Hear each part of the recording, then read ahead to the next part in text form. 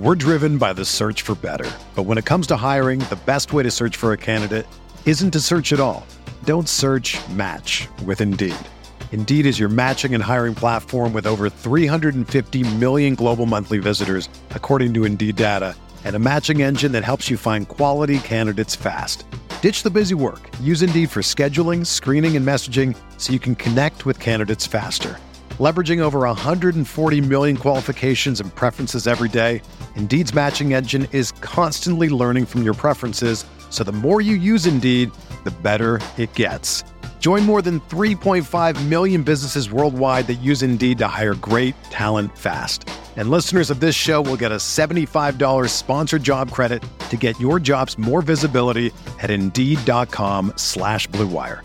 Just go to Indeed.com/Blue Wire right now and support our show by saying that you heard about Indeed on this podcast. That's Indeed.com/Blue Wire. Terms and conditions apply. Need to hire? You need Indeed. This podcast episode is brought to you by Coors Light. These days, everything is go, go, go. It's nonstop hustle all the time. Work, friends, family, expect you to be on 24/7. Well, sometimes you just need to reach for a Coors Light because it's made to chill. Coors Light is cold lagered, cold filtered, and cold packaged. It's as crisp and refreshing as the Colorado Rockies. It is literally made to chill. Coors Light is the one I choose when I need to unwind. So when you want to hit reset, reach for the beer that's made to chill. Get Coors Light in the new look delivered straight to your door with Drizzly or Instacart. Celebrate responsibly. Coors Brewing Company, Golden, Colorado. Hi, Blue Wire listeners. I'm Greg Olson. I'm excited to partner with Blue Wire to bring you TE1, a podcast where I interview the tight ends who have revolutionized the position. Listen in as I have raw, in-depth conversations with the all-time greats like Shannon Sharpe, Tony Gonzalez, Travis Kelce, and George Kittle. We'll explore how the tight end position has changed over the last 60 years and what it takes to be the very best. Subscribe to TE1 from Blue Wire Studios today so you're ready for the August premiere. Breaks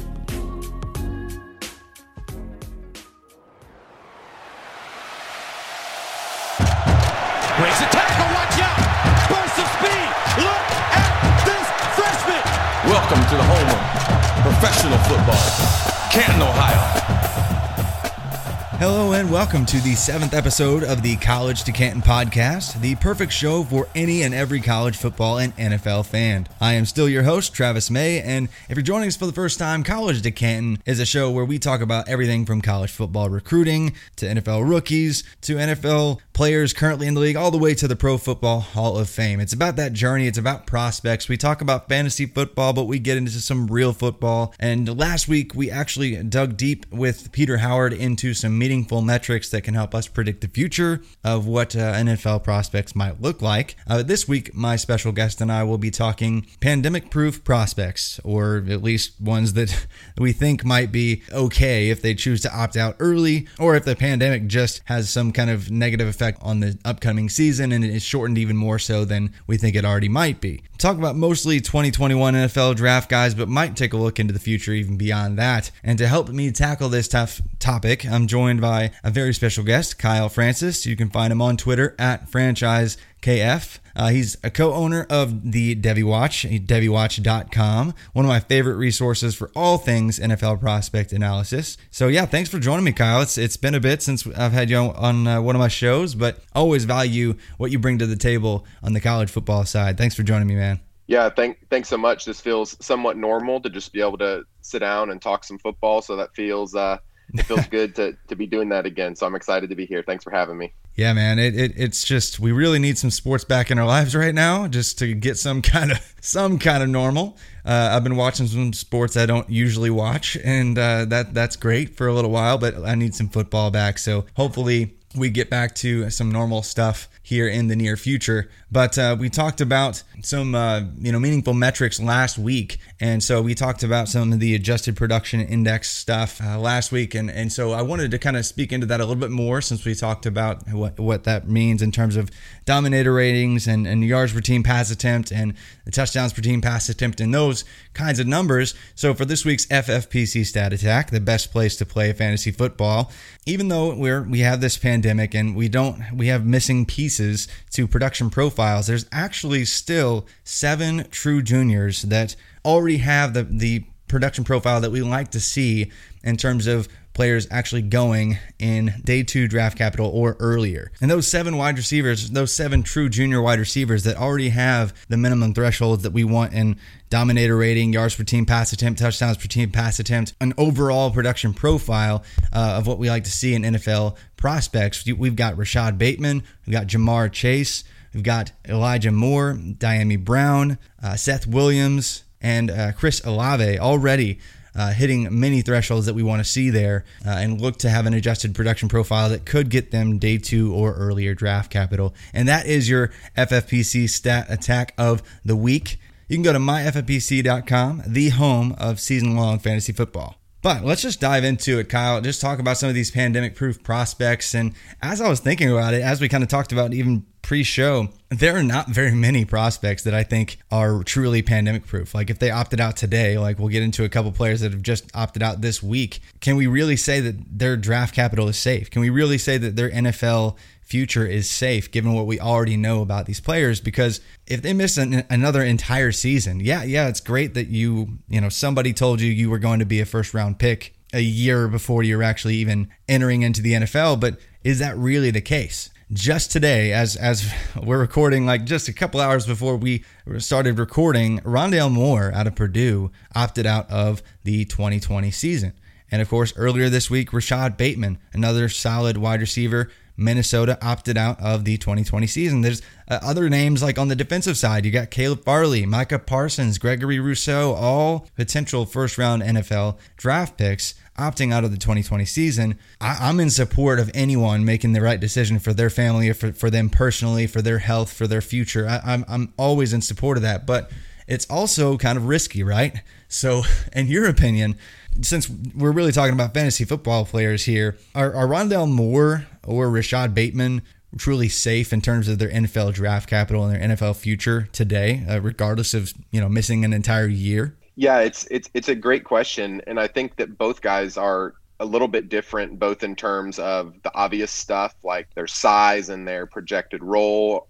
Those are very different, but then also what last year looked like for both of them. So, if you're just listening and you're kind of just getting acquainted with these guys, Rondale Moore, as a true freshman, made 114 catches, just had one of the most sensational freshman seasons we've ever seen. And then I believe it was the 4th game of last season, he gets hurt and is lost for the season. And so, looking at a guy like him, really, we don't have production since he was a true freshman, it's going to be several years ago now by the time the NFL draft rolls around. And so it creates kind of an unprecedented, I don't know that there probably has been an instance in the past where there's been something similar to this, but probably not with a player who's going to be likely drafted in the round that you and I both believe he's going to be drafted in, which is, day 1, day 2 of the NFL draft. So just kind of an unprecedented scenario with him.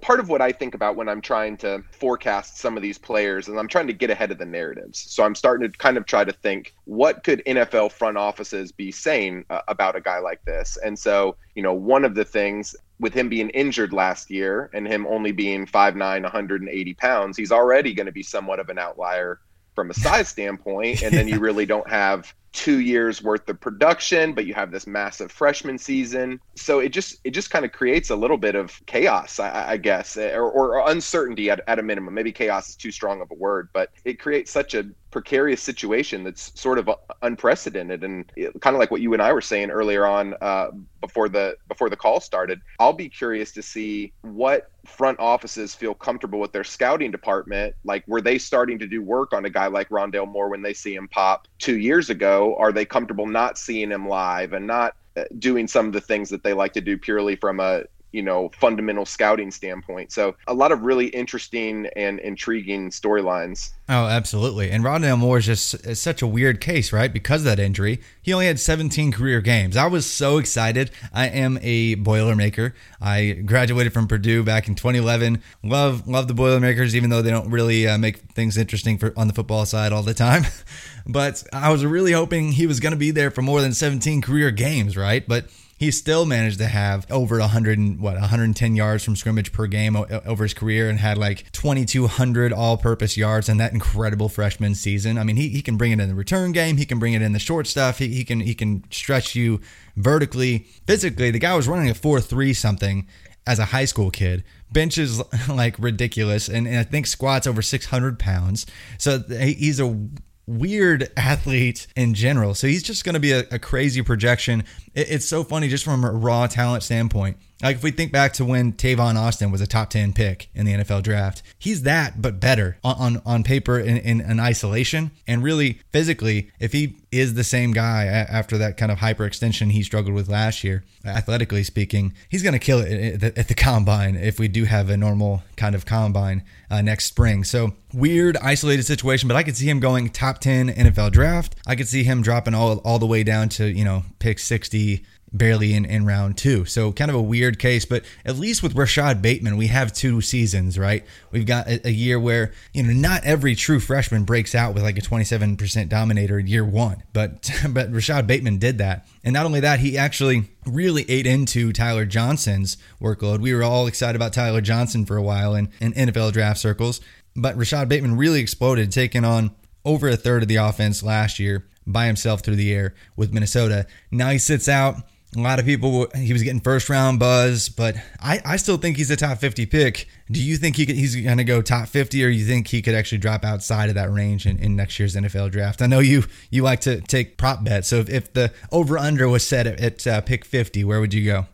At 50, I might go over just very slightly, but I would also say that I'm just a little bit more cautious about him. And part of that is one of the reasons that you got into with Rondale Moore is we know that Rondale Moore ran a verified 4.33 40, a 4.01 short shuttle, and he jumped almost 43 inches in the vertical. So a special athlete. Yeah. And unfortunately, with a guy like Bateman, who's bigger bodied, traditional outside wide receiver, I haven't been able to find any verified testing numbers on him at all. And so that's something for the listeners. I hope this doesn't hurt anyone as much as it hurts me to say it, but we look back to a guy like Kelvin Harmon a few years ago, who's the example of not really having testing numbers on a guy and seeing a guy who won as a traditional outside receiver, then comes in and just lays an absolute dud from a testing standpoint. See a precipitous drop in his draft capital. Now, I'm definitely not insinuating that that's what we're going to see with Bateman, but I do think it's shrewd to consider that as a potential range of outcome for a guy like him. So one thing that I actually do like about him opting out, though, is that there's so much specialized NFL combine testing right now where you can actually pay some of these guys where they just work with you on how to get out of your stance in the 40 and do other things like that. We've heard a lot of stories over 2014 was kind of the first year. I think it was like when Johnny Manziel was being trained and Mike Evans, they got they had the same trainer, and the guy got Mike Evans down to like 4.47, which to me isn't probably really representative of the runner that he is, but hey, he's got that on his sheet and it solidified him getting the draft capital that he needed. So all of that to say, I think if a guy opts out and his family have the means to do something like that, and you can just work on how to get out of your stance, this could be a great thing for him. I actually was writing about Bateman for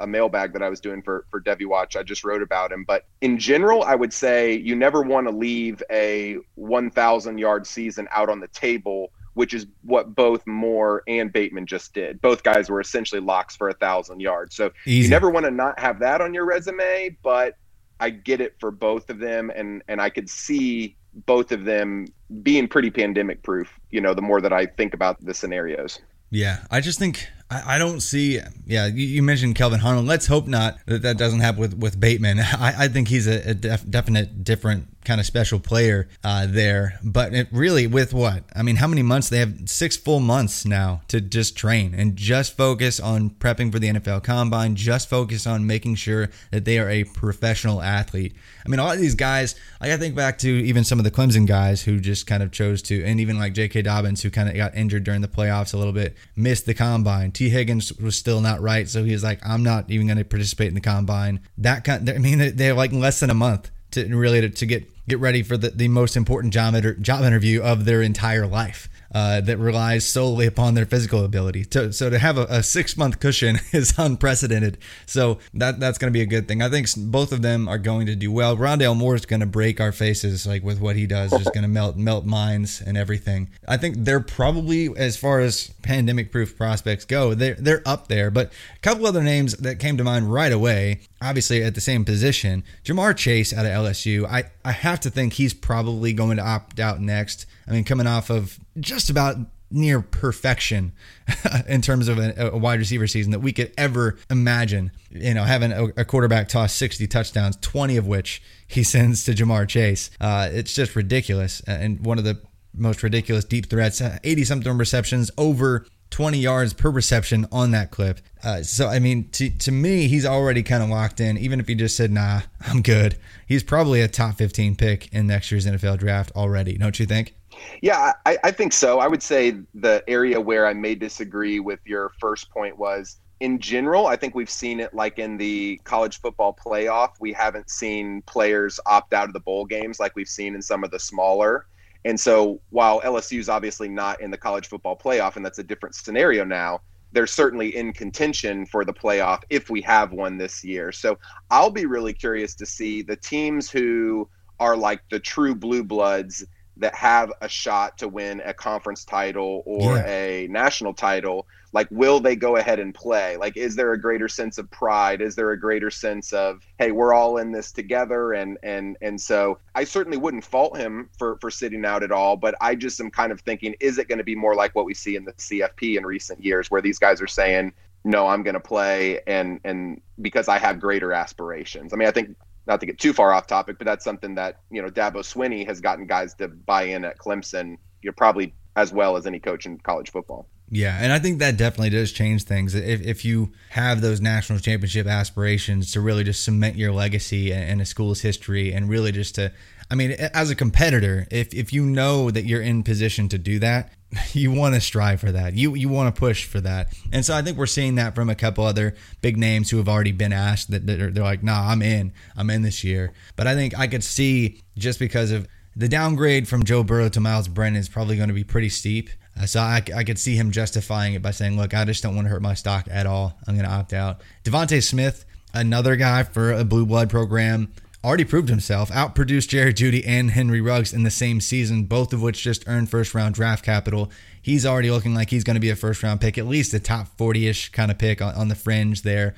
A lot of wide receivers going in that 25 to 40 range in the past few seasons that we've seen in the NFL draft. He's safely inside there, if not above. Do you see somebody like him opting out and sitting out, even though that, of course, Alabama's in it every single year? Yeah, I kind of lean more towards him, where I wouldn't think he would opt out. I think just kind of a little bit of an aside with him would be, he's just so thin. I wonder if he did opt out and he kind of really worked just purely on a nutrition standpoint and just maybe put on some additional weight that may be a little bit harder for him to carry functionally when it comes to playing football, and he could come into the combine a little bit heavier, then I think he could kind of alleviate any potential concern about a low BMI or anything else like that. So I tend to think he will play, but I think with the season he had last year, and we saw that the way that the NFL valued his teammates that, both went so early in the draft, that I think regardless if they play or not, he's pretty well cemented.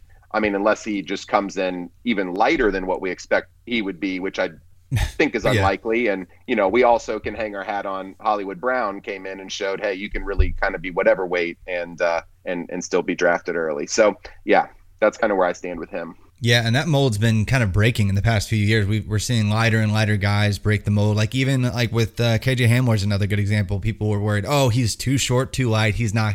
He's going to be a day 3 guy now, and we were surprised. But the NFL said, nope, the dude's too electric. He runs like a 40 in 3.5 seconds, whatever. But we'll take him. But yeah, those were like the big 4 kind of wide receivers, just looking at all the rankings, that I felt like those are probably the most pandemic proof given the pedigree of their program and what they've already put on the field. Some other guys, maybe 1 or 2 more questions than those guys but at that position. But let's go to quarterback, because I really think there's probably only 2 quarterbacks that are truly pandemic proof, and maybe only one, honestly, just because of the sample size that Justin Fields is working with. But Trevor Lawrence, you feel like just because of the national championship aspirations and Dabo Swinney kind of pulling the strings, he's going to play no matter what? I get the vibe that he probably will, but do you feel like he would be opting out, and is he truly pandemic proof? Like, is he going to be first overall anyway? Yeah, to the latter point, I mean, yeah, I think he's going top 3 no matter whatever happens. So knowing that and having confidence in that, because that really hasn't been the case. I mean, you look back to kind of the out of nowhereness of even guys recently like Baker and Kyler and Burrow. I mean, none of those guys, yeah. I mean, there was no we weren't certainly having conversations about any of those guys going 1 overall at this point, in their respective final season. Yeah, so, and shout out to Kyler Murray for making you a bunch of money, right? Yeah, that's right. That's right. So yeah, I'm still a big fan of Kyler for a lot of reasons, but yeah, he's near to my heart for that. He's near to my pocketbook as well. So, but yeah, I think no matter what, he's going really early. And to your point, even jumping over to Fields, and I don't know if I said it, I don't think Lawrence will probably opt out. I mean, it's a lot of money to risk, but I just think, kind of like what I said earlier with Dabo, I think he's got them pretty well bought in and going to play. So we'll see. I mean, there's so many layers that we don't know, and especially that I think we should be sensitive to these guys no matter what, because it's their life to live. But I think beyond that, like hearing some of the guys say, I have a parent with a serious, autoimmune disease or other things like that. They're just so many things. It's too important, like, hey, and so I agree with your sentiment wholeheartedly. I mean, I'm for these guys doing what's best for them and their families. Beyond that, because I don't have any knowledge about his family tree that's deeper than I'm willing to venture. But going over to Fields, I don't really even think the 1 year is going to hurt him, because it was last year, and because recency bias, you always want to have your best year being the most recent year, versus where Rondale, it's like you have to go back the year prior. Yeah. I think he's set up pretty well just because he was so good last season. And even if it was a small sample, I mean, I think I just saw a metric the other day. He was the first 4,000-yard passer in the history of the Big Ten. I may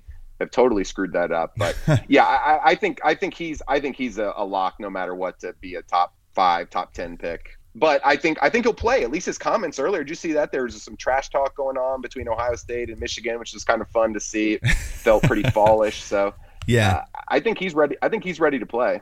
Yeah, I think so too. And even dating back to, like, I don't know if our listeners have all watched the Quarterback One on Netflix, a series like that, but he just seemed like a guy who's just the ultra competitor, great high character guy that just is absolutely team first, that whatever needs to be done, he's going to do. He's not afraid of the challenge. I mean, even just dating back to his recruiting process, he wasn't afraid of the challenge. Like when he committed to Georgia, they had 2 other 5-star quarterbacks there already. He was like, nah, I'm better than them. And it turns out that he couldn't actually unseat Jake Fromm because Georgia kept on winning. But man, he is the ultimate fierce competitor, and I think he's just going to get better. I mean, he is working with a smaller sample size, and if he does play this year and he does, win the Heisman this year, I think he could pass up Trevor Lawrence. He's probably the only player that could pass up Trevor Lawrence on next year's big board for any team. But that's probably another conversation for a future podcast, not this. But that was probably the end of my truly pandemic-proof prospects for both wide receivers and quarterbacks. I mean, it's a very short list. But before we dive into running backs and pandemic-proof players there and tight ends and then some players that we definitely are worried about if something happens this fall, just a word from our sponsors. Sports are coming back, and so are your chances to bet on your favorite teams and events. Major League Baseball is finally kicking off this week, and there's no better place to start wagering than our exclusive partners, BetOnline. Check out all the odds, futures, and props to bet on, all available 24/7. And with the return of sports, BetOnline sat down with former pro players Eddie George, Harold Reynolds, and 7-time NBA champ Robert Horry. See what they had to say on what it'll be like playing without fans in a series they're calling Fandemic. Visit betonline.ag for all your odds and up-to-date sports news. Remember to use promo code BLUEWIRE to receive your new welcome bonus. That's promo code BLUEWIRE. BetOnline, your online wagering experts. Have you ever heard of DealDash.com? It's the best, most honest betting site where you can win things you'd never expect at a price you'd never believe. They have over 1,000 auctions every day on electronics, appliances, beauty products, home decor, and even cars. Here's how it works. It's like an auction, but every item starts at $0 and only goes up 1 cent every time you bid. The kicker is that auction clock restarts after just 10 seconds. That means every time you bid, everyone else has 10 seconds to answer or the item is yours. If you go ahead and buy now, Deal Dash is offering our listeners an extra 100 free bids upon sign-up on top of their discounts. Go to DealDash.com and use the offer code RotoViz or go to DealDash.fm/RotoViz. That's DealDash.fm/RotoViz. All right, so Kyle, let's dive into some running backs and some pandemic-proof players, as we're calling them, see if there actually are any at the position. I think that there are a couple blue bloods and maybe one other guy that I thought of that, they'd be fine opting out this year, and I'd completely understand it given the situation. The first name, it has a great first name, by the way, Travis Etienne out of Clemson. Not to spend all of our time on the podcast talking about Clemson players, but Travis Etienne has been one of the most impressive prospects I've ever seen. And when you break it down by the numbers, his yards after contact, his break tackle percentage, his first down percentage, everything about his game, his yards per attempt, just straight up. Like if you put his numbers against anybody else's, it's one of the most impressive profiles, albeit a smaller sample because Clemson's always up by 40 points, that I've ever seen.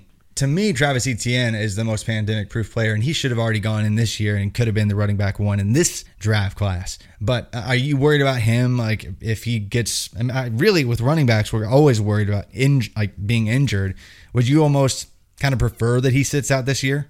Not necessarily. He doesn't have anything left to prove. If he didn't have I think he ended up catching like 37 balls last season, where if memory serves, forgive me, I think he caught 5 his freshman year and 12 his sophomore year. Yeah, and then not much.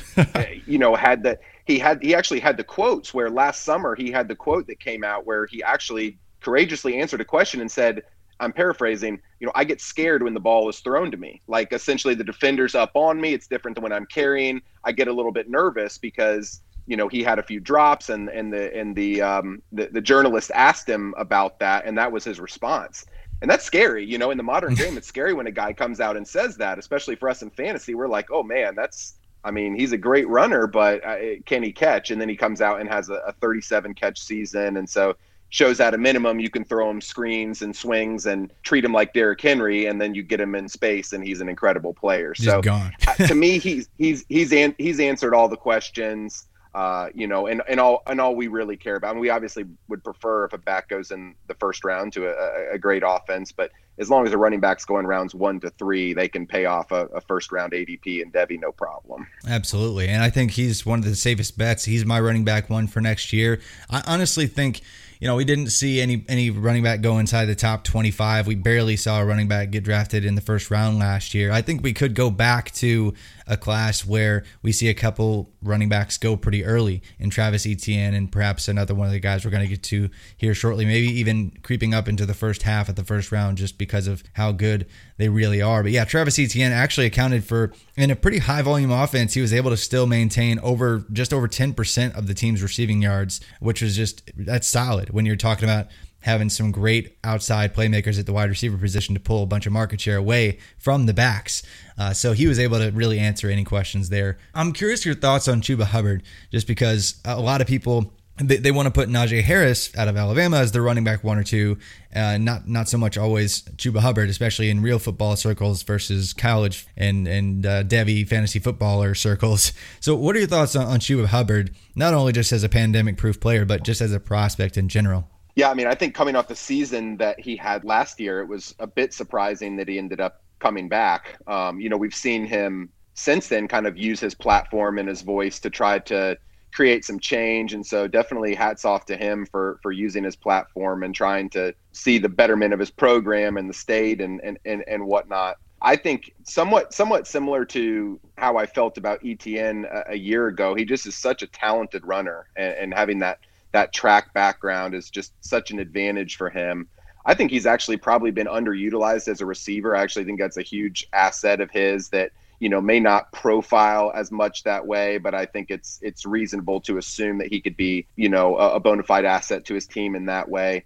I would say that the The only concern that I have about him is he's listed at 6 foot and 201 pounds. And I can be a bit of a stickler when it comes to running back evaluation. When I see players hovering right around that weight, there just aren't a lot of instances of guys at 201 pounds being drafted in rounds 1 through 3. We just don't have a whole lot of instances where that's been the case. I actually did a study just looking back at last year's top NFL fantasy producers, and I just picked out an arbitrary number. I took the top 27 scorers in PPR formats, and I went back and I looked at their combine or pro day weights. Only 3 of them would have weighed 201 pounds or less, and all 3 of them went undrafted. So there wasn't a single player drafted that weighed 201 pounds or less that was essentially an RB2 or better last year in the NFL. And so I just think it's kind of right at that weight when we know that, Christian McCaffrey was 202 if memory serves. So it was kind of right around that range. But I get a little bit nervous just because it kind of puts them in a historical bucket where I can feel a bit anxious about it. And I think when I did early rankings, I had him ahead of Najee. But the more I've been thinking about it, I actually don't know that that's the way that I would go, just because I think that that is a significant thing to me. And it's something that Harris, obviously he'll be 230 or whatever. He just is a monster. A little thick, there's not going to be any questions. You look at that guy and you say, oh, wait, he's not a defensive end. Okay, yeah, he's my bell cow running back. So I love Hubbard, but I'm a little apprehensive about the weight. Yeah, and I think that's a fair take, and that really stems from his track background. And when we say track background, we don't just mean, oh, he was a little fast guy on his high school track team in Canada. No, he was like competing with like the Canadian Olympic team to try to make the Olympics. Like he's that kind of straight line quick. And so I think a lot of times with those guys, it's hard for that body type and when they're training for that type of event to always and constantly have the football weight on. Whereas I think that if he is in an NFL weight room and he's no longer trying to make the Canadian Olympic sprinting team, he could easily add 10 pounds and be fine and still be a 4.4 guy instead of a 4.37 guy. That's the kind of speed I believe he's probably going to put down on paper. At least he has the potential to do so, which is crazy, but it hasn't really been done by very many running backs. But when you have that legitimate track speed, he can do that. So that's intriguing to me. I have him as my running back too, behind Travis Etienne. And you mentioned the underutilization of him as a receiver. I've been blown away when I dig into Oklahoma State as a program, just how little they throw the ball to the running back. It's just kind of weird. Like they had Justice Hill, who is a really good receiver out of the backfield, underutilized him as well. So I just don't think they really use their receiving backs as receiving backs at all. Their running backs as receivers at all. So I think he's definitely underutilized there. We could see him pad his stats in that regard this season, especially if Tylan Wallace is just now getting back to practice. So if they don't have their ace receiver, maybe he gets a little bit more market share in that direction as well. But Najee Harris, I think both because Chuba Hubbard is coming off a 2,000-yard season, he's safe. Travis Etienne safe. Najee Harris, he's that defensive end body type. Is he safe just because the Alabama bump and his pedigree and all that? Yeah, I think so. I just don't. I don't think you can look at him and have any questions about like, could he do it for me on all 3 downs? Could he be the guy? Just all even just the silly cavemen thinking of a lot of the NFL franchises. He just looks the part, and I know that's an oversimplification, but I guarantee you that means something. And so it absolutely does.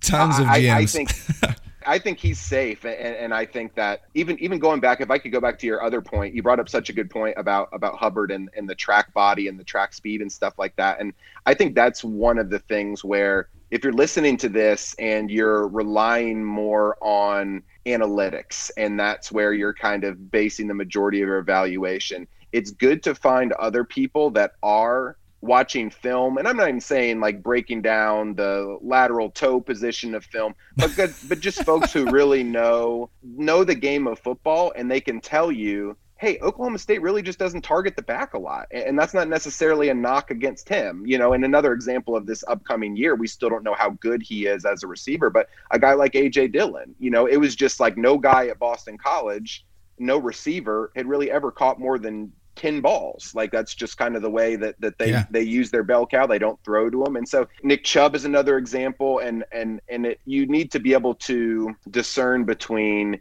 is this a lack of opportunity or is it a lack of aptitude? And I think that's a key distinction, that a, analytic only skill set isn't going to provide in the same way that a more robust, holistic, multifaceted approach to evaluation is going to be able to say, hey, this isn't a knock on him. He's actually a really, really talented receiver. So that's just, I guess, just a quick thought that I have when it comes to the blending of evaluations. Yeah, absolutely. I think that's really important to understand how certain offensive coordinators and systems that aren't even in many cases really prototypical to what we see in the NFL, like how they really use the running back in the receiving game, because they might be spread out with 4 wide receivers. So they've got a read progression that just does not have the running back even as an option unless it's a panic dump, So just understanding where teams are coming from is key, I think. But really, I think to recap, we're looking at what? Like in terms of pandemic-proof players, we've got maybe Rondale Moore, Rashad Bateman, Jamar Chase, Devontae Smith. I couldn't think of any other wide receivers. Trevor Lawrence and Justin Fields at quarterback. And then, Travis Etienne, Chuba Hubbard, and Najee Harris maybe at running back, that, if there is a serious break off of the season or they choose to opt out, that they're really going to have that safe, insulated draft capital already built in. But tight ends, I didn't just want to mention them because next year we have a trio of guys that could all go inside the first, probably maybe 40 picks of the NFL draft, and Pat Freiermuth, Brevin Jordan, and Kyle Pitts. Even Charlie Kohler out of Iowa State could be a guy that sees better draft capital than we might think, because he's just an excellent wide receiving kind of tight end who can also block.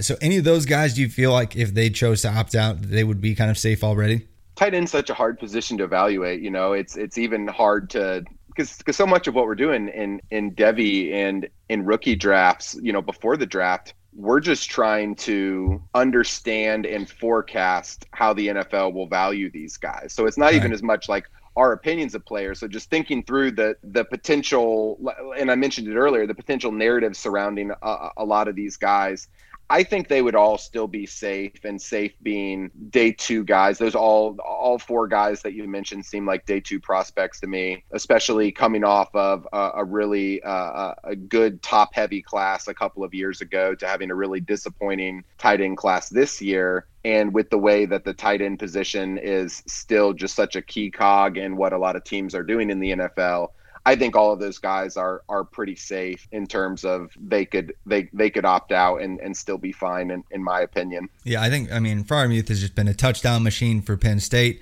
Brevin Jordan and Kyle Pitts were in many ways the de facto wide receiver 1 for their offenses.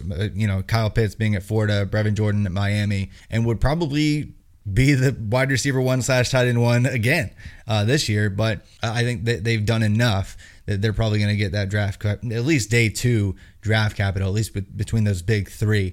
But that's about it as far as like offensive skill players that I could think of. And listeners, if you have other names, you're like, no, pound the table for this guy, find me on Twitter at @FF_TravisM. Yell at me. That's fine. But I want to get into some players that I'm a little bit worried about if something happens, even more so than we've already seen with the schedules changing or the season just getting cut short, or they choose to opt out because they're super confident in their stock for whatever reason. And I want to start off at the very top with another Alabama wide receiver, just because he's a name that a lot of people are talking about as even potentially being next year's wide receiver 1 if he has a good year this year. And that's Jalen Waddle. Comes in as a monster recruit, but it's already a full wide receiver room with Jerry Jeudy, Henry Ruggs, and Devontae Smith ahead of him. He's a crazy efficient returner, one of the best return men college football has ever seen, but he just has not done it as a receiver in a huge sample size. He definitely needs, to me, a better kind of alpha productive season to really earn that draft capital, because I feel like Rondale Moore's got a really tiny sample. Jalen Waddle has an even tinier sample within the scale of his offense. So are you concerned that Jalen Waddle's draft capital could really drop off, or is he just that crazy freak of an athlete that it won't matter? this is funny, but I think there's no way the Raiders would let him get out of round 2, right? You know, they would have to grab him in round 2 if he was around. But I'm with you. I think he definitely needs it. I think based on even just seeing videos of him racing Ruggs and stuff like that, he's going to run really, really well. So I think that the combine is going to help a guy like him. But then there are going to be the narratives could be, hey, this guy's always been a role player. He hasn't been able to kind of, you know, break through in the same way that a lot of those guys have. And it's so funny you brought up Rondale Moore too, because I've had such a unique relationship when I think about those two guys for so long that Nick Saban actually went after both of those guys super heavily to be his slot receiver. For me, they've always been sort of intermingled in this weird way. Yeah. And another thing that I personally think, and again, my opinion doesn't matter as much as how the NFL would ultimately value these guys, or even maybe how the collective Devy market would, because that helps to shape their value. But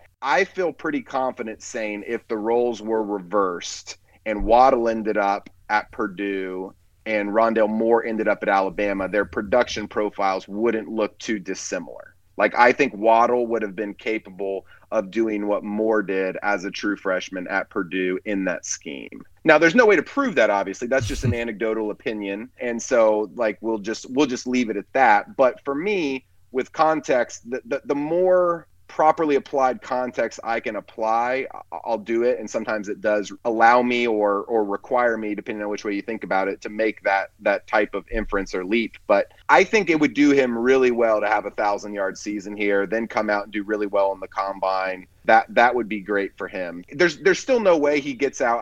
I actually wrote him up for last year's Devy Watch, and I just wrote, you know, this is obviously before I knew the pandemic situation we were in. I said, I feel very confident that his ranges of outcomes are first round to third round. And that's kind of, I can't see him getting into round 4, regardless of kind of whatever, you know, no matter what happens, in my opinion. Yeah, I agree. I mean, you know, you could say, well, if he never broke out and he never did this, that, or the other, that he could kind of, to many NFL decision makers, if he does run only like a 4.41 instead of a 4.27 or 4, you know, something crazy down there near the record. If he, you know, is like 4.4-ish, just over that, 4.42, whatever it is, you know, and it looks more like Darius Slayton because of his production profile, you know, he could get pegged as, okay, he's a guy we'll take a chance on. But I think he gets the Alabama bump. He gets the, you know, he has a few just ridiculous electric plays. Even on like an interception in the Tennessee game last year, like the way he chased down the defender from like the back of the end zone down the sideline with Henry Ruggs. He and Henry Ruggs were flying by. It looked like everyone else was standing still. Like, he's got a few of those plays where he just exemplifies this unreal, inhumane level of speed. I think he's probably going to be safe anyway. So he was almost in that safe category, but I'm just a little bit worried that somebody's going to be like, you were 15% of your team's offense. I don't care who it was. Yeah.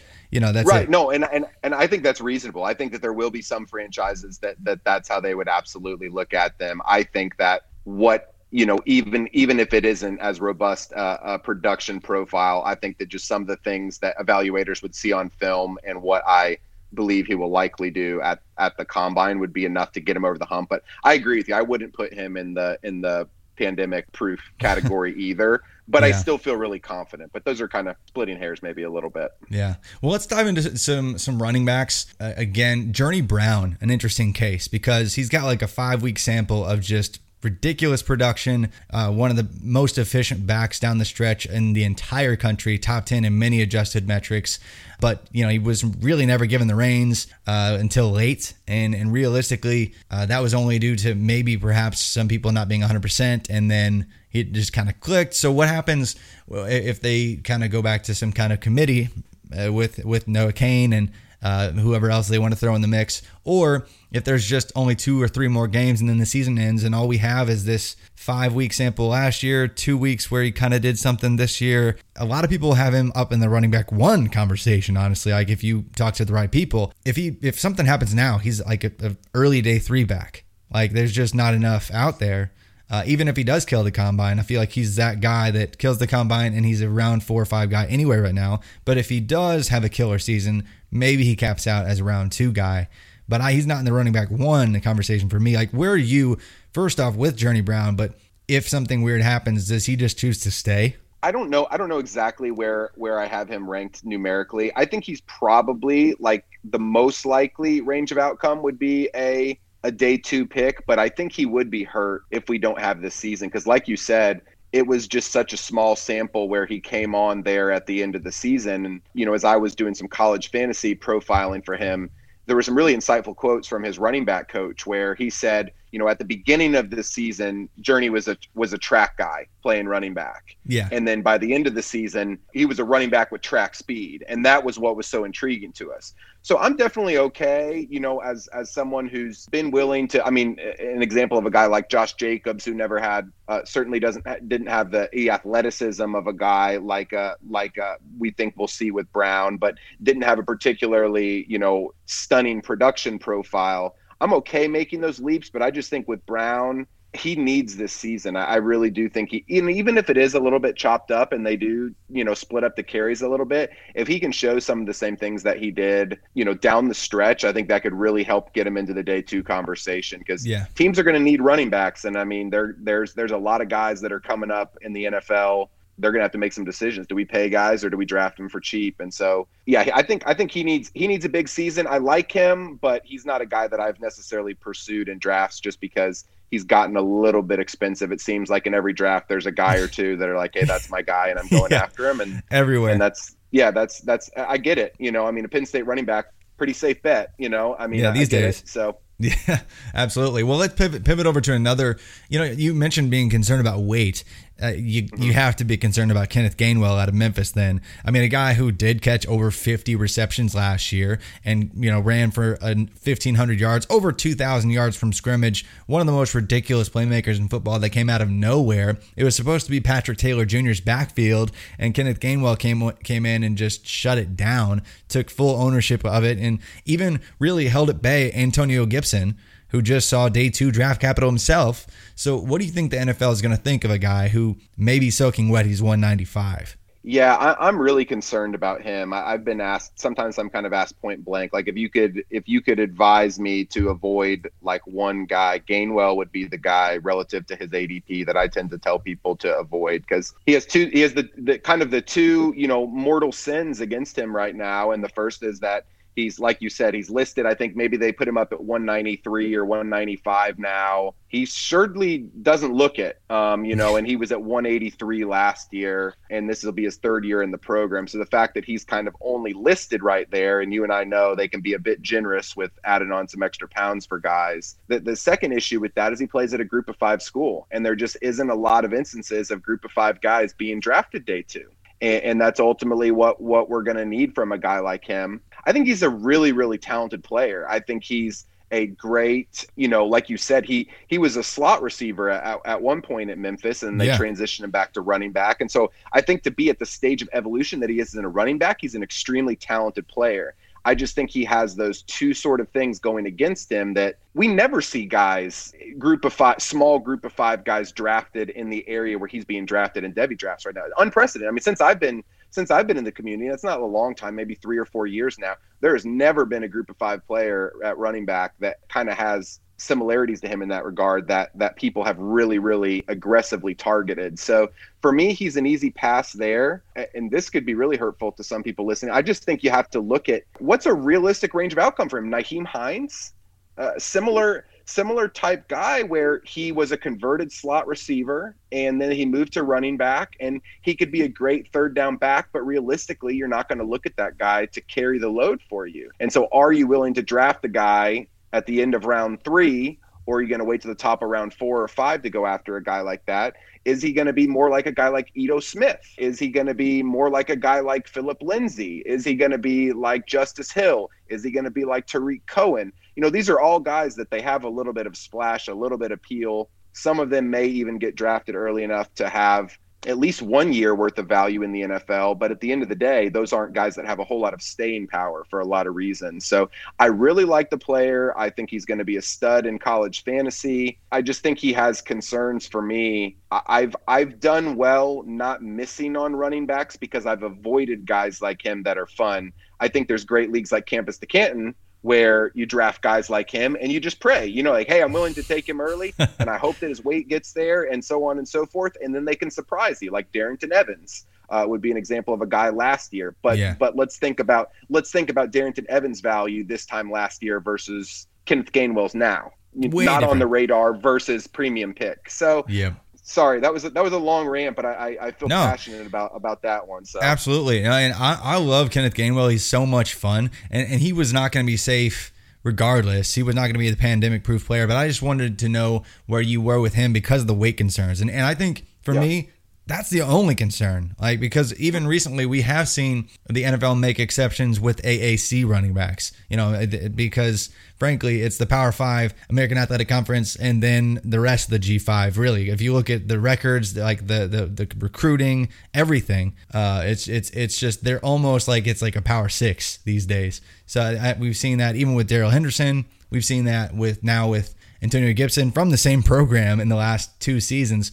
I think I'm less concerned about the G5 thing, but I am definitely concerned about the weight. If he does show that he is just a prolific receiver again, puts up the same per game numbers in whatever sample size we have this year, I think that's incredibly important for him. He has to prove that he's special in every single way to get that day 2 capital. So otherwise, we could be looking at another guy who is immensely productive, a lot of fun, like Justice Hill, like that just barely misses day 2 draft capital. And even so, I think that you have some people that were reaching for him because of that all-purpose ability, but I think a lot of people are concerned as well. Another name I'm at least interested in, I won't rant about him, but Jermar Jefferson out of Oregon State was like an all-American freshman, and now he's faced with the situation where the Pac-12 entirely could miss this year. But really, when he's healthy, and he was hobbled kind of for most of last year, had to give up a lot of touches to I guess it was Artavis Pierce, or I think at the time. So if he ever gets healthy, though, he could reassert himself as perhaps one of the best Pac-12 backs and maybe one of the best backs in the country. Are you high on Jermar at all? I am. I really like him. He's a guy that I've taken in a few drafts, and I would much rather take a shot on a guy like him versus Gainwell in drafts, and he's cheaper. So yeah, I really like Jefferson. I don't think he's a lock for day 2 by any means. I think he really needs this year, but I think he would be in line, both understanding the offensive coordinator there at Oregon State. Like, he'll feed him this year. He could have another 1,000-yard season, and he can catch well. He's big enough. So I think that there's a lot of things to like about him. So yeah, he needs this season badly, but I'm with you. I like Jefferson a lot. Other wide receivers, I was trying to go down the list of guys who need extra help this year, like Tutu Atwell for Louisville needs another big year. Sage Surratt needs another big year probably, because both those guys had really great explosive years. I was actually high on both of them really early. I even like Sage Surratt, before last year, just a Harvard smart guy, basketball player, monster athlete, and turned out to be the wide receiver 1 by far for Wake Forest. But guys like that, redshirt sophomore this year. I don't even know what the math is right now. The same thing for Tutu Atwell. They both need another productive year. They're not safe in any way, but both could be day 2 draft picks. Just eyeballing it right now. Tutu needs to add some weight probably, but we've seen recent guys that were skinny get drafted like we already mentioned. Are you high on either one of those guys and their opportunities to make it in the NFL? Yeah, I would say probably Surratt more than Atwell, just because I think Atwell he's really small, and that's still an area where I'm more forgiving there, just because there's precedent, and that's the thing. Again, going back to the weight thing, this isn't even as much my opinion. This is just like I said, the data is the data. If you're less than 205 pounds, sorry to go back to running back, it's unlikely you're going to be drafted in a slot, which makes you relevant. And so kind of shifting gears over to receiver, there's more versatility, there's more roles, there's more alignments, there's more positions, there's more wide receiver positions than there are running backs. So you can have a little bit more versatility. And I think especially right now in kind of the arms race that we're seeing in the the AFC West, the real fun division of the Chiefs division and like that. So I think you could see a guy like him, you look at the draft this year, I could see a guy like Atwell. Hey, this guy's going to run past you. And so I need to see another really big year for him, and I think Surratt I'm more confident about his abilities. But both super fun guys, definitely guys that you want to have in your Campus to Canton league formats if you play that, where you're going to get a lot of production, and you'll probably get a relevant fantasy asset as well, or at least you may. Well, I'm glad to hear that, because I think that both of those wide receivers I have super high ownership percentages on, so that's great. But let's round it out with a few more concerned quarterbacks that really need bigger years and can't just probably sit on their current resume if they want to see a greater ceiling. You mentioned Trey Lance. The dude tossed 28 touchdowns to 0 interceptions and had over 1,000 yards on the ground, but it was in the FCS, playing for North Dakota State. So a lot of people are talking about him being in the conversation up there with Lawrence, with Fields. But I obviously NFL playmakers, NFL decision makers rather, probably need a little bit more from an FCS guy, don't you think? Yeah, absolutely. I think you can be forgiven if you're at Ohio State and you have 1 year worth of production, but I just can't see it. I was asked about Lance earlier this year, and I wrote a little bit about him. And at this point, this was kind of before some of the NFL draft media guys were kind of opining on the next cycle of guys. It was still this. I think this actually was maybe before this last NFL draft, but I just didn't know that the NFL would be all that on him. But sort of to my surprise, it seems like he does have a lot of buzz behind him, to some of the guys that have big platforms and some of the guys who have a track record of success. So he is on their radar, but I think there are enough teams that kind of have the Bill Parcells school of thought, even if it's not a modified Parcells, strategy where they're like, hey, I at least want to see a couple years of production from a guy. And if a guy's playing with clearly the most talented team, at a lower level, sure, he was nearly perfect, but even when you get into the film a little bit, there were quite a few turnover-worthy throws and other things like that. I'm not trying to knock the guy at all. I think he's a great dual-threat quarterback and could be really good, but I think he desperately needs another year. And I would say it would be even rare. I mean, even a guy like Carson Wentz, I think he was there 5 years, and this would mean that this would mean he leaves after 2 years with only playing 1. So pretty rare for an FCS guy. Yeah, I think it'd be really tough. I think I could see him even before we had this pandemic. I was thinking, you know what? He probably has another year, and he might stay another year anyway, just to avoid the Lawrence Fields combo and just put his name in the hat with perhaps a weaker quarterback group and try to get that number 1 overall slot if he just builds and builds and builds on his profile. But 3 other guys you mentioned that are all in the NFL conversation: Jamie Newman with Georgia, Mac Jones, Alabama, and Miles Brennan with LSU. All SEC schools, all big blue bloods, all in situations where they could be competing for a national championship this year if the cards fell right. Jamie Newman, though, he's got a hot seat with JT Daniels now getting immediate eligibility. And if something happens, he sits out or whatever happens, even if he came back next year, he'd be competing with JT Daniels and a really impressive Brock Vandagriff, 5-star quarterback. So really tough situation for him. There's no way he can opt out, but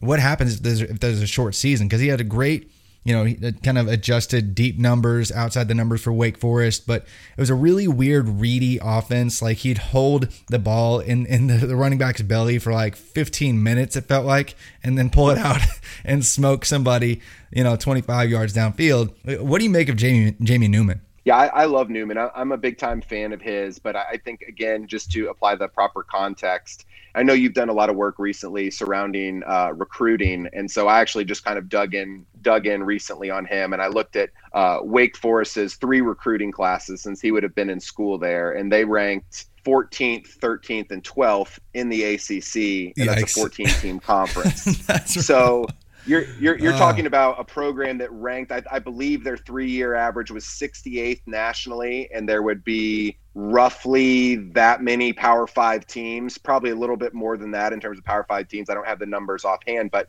so you're looking at a guy that, yes, there are talented players surrounding him, but this isn't a talent-rich program, and he's playing in the ACC where he's often not only shorthanded, but then again, you mentioned the offense where he's asked to do things that I've really never, ever seen another quarterback asked to do in terms of the long mesh point that they do and other things like that. So I like to tell people, if you think about the struggles that Deshaun Watson has had in terms of, since he's been in the NFL, in terms of what he's had to shoulder to carry his team, I liken that in many ways to what Newman has dealt with. It's a little bit different, but I think it's important to apply that context with him of just understanding Here now he's going to be at Georgia, where their worst recruiting year is second in the country in a 3-year average, maybe third in the country.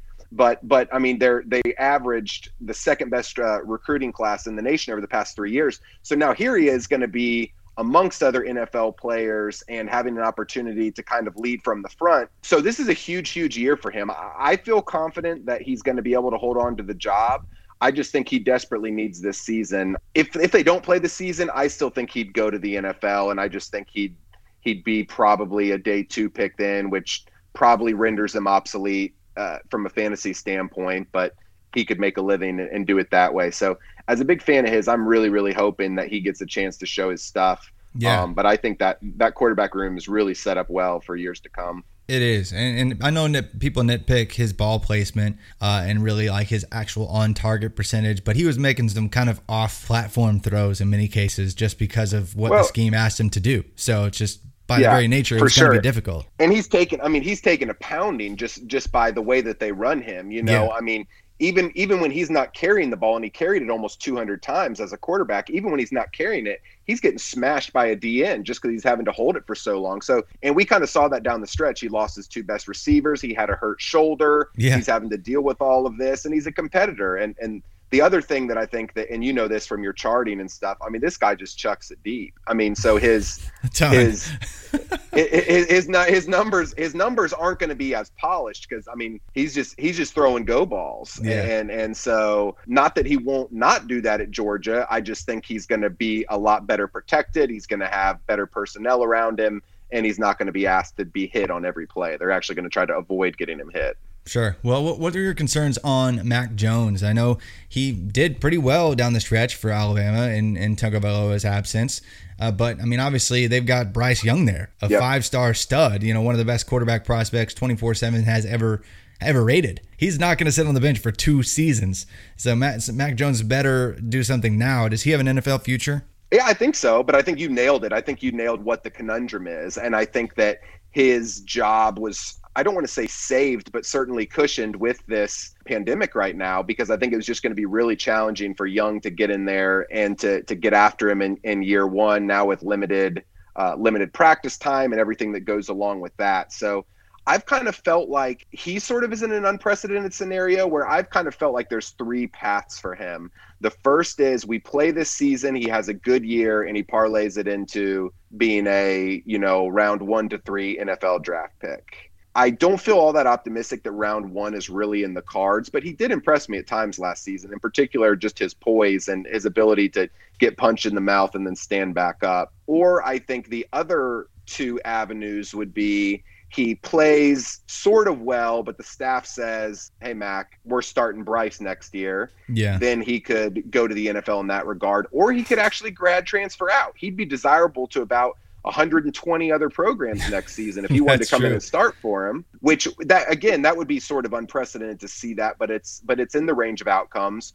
Or the third, and what I hope doesn't happen, as I'm personally an Alabama fan, is that he comes out and he just doesn't perform, and he really relied on the 2 studs, at receiver last year, and then Bryce takes over the job mid-year, and he's a name we forget. So I lean more towards he's trending towards an NFL asset trajectory, but I think his ranges of outcomes are vast, and he really needs this season in particular because of the pandemic. He needs to capitalize on, hey, I'm quarterback 1 and I need to show it right now. Sure. And then finally, Miles Brennan for LSU, replacing a player who just had the best quarterback season in all of college football history, and Joe Burrow throwing 60 touchdowns. Miles Brennan comes in. He's been there since 2017 or 2018. Like, he's been there for, 2017. This is like his last year. He's only got 70 pass attempts to his name.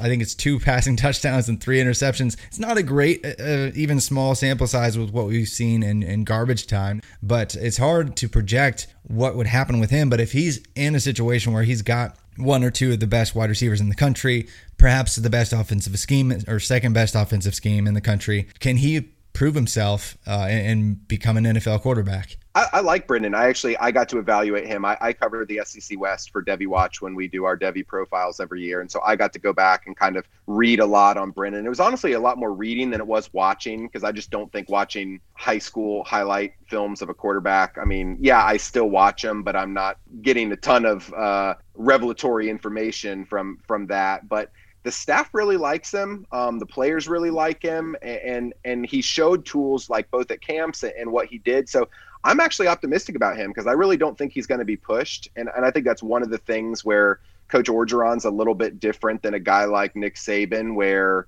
Orgeron's really old school. Like if you're a senior, if you have seniority, he's going to do everything in his power to start you.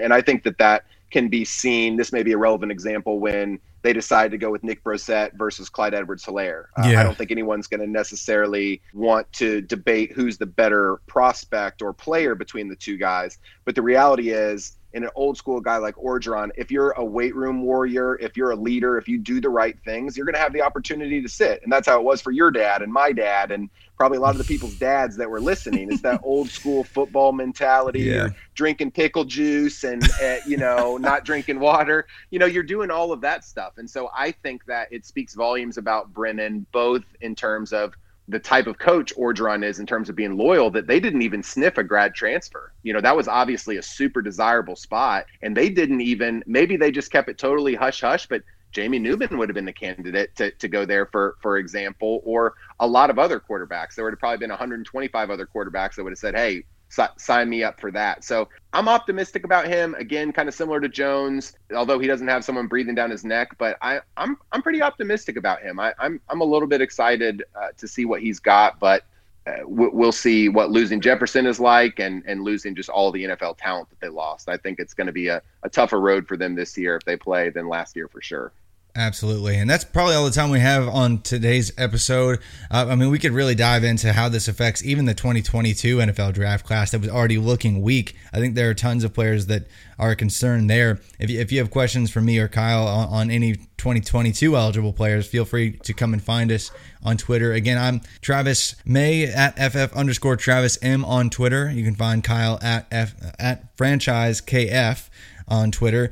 Tell the listeners where else they can find what you are doing these days. Yeah, so you mentioned at the beginning of the show, you can find a lot of work that I do, both on Devy prospects and as well as just college football in general, and college fantasy. A lot of the same things that you're passionate about and that you cover in this show as well. So all of that on DevyWatch.com.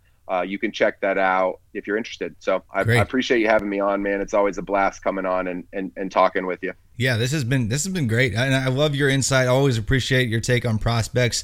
You and I did some work even on the Dynasty Command Center guides, rookie guides, and that's always just the ranking summits for that is always fun. Just slamming the table for our guys, and I'll never forget how passionately you were on Josh Jacobs. Way before anybody it was, with him being the running back 1 overall. So always appreciate your take.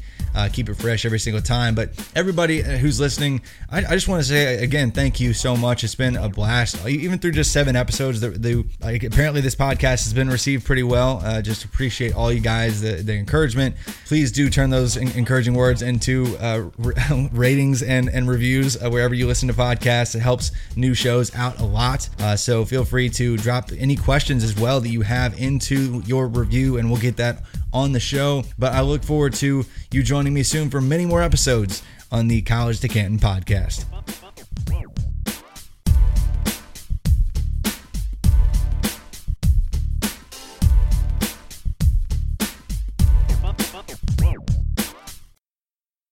And one more note before you go. I get asked all the time about how you can save on a RotoViz subscription. Well, the good news is that RotoViz radio listeners can receive 10% off a 1-year RotoViz subscription by applying the discount code 2020RV radio at checkout. That's the numbers 2020 and then letters RV as in Victor radio at checkout.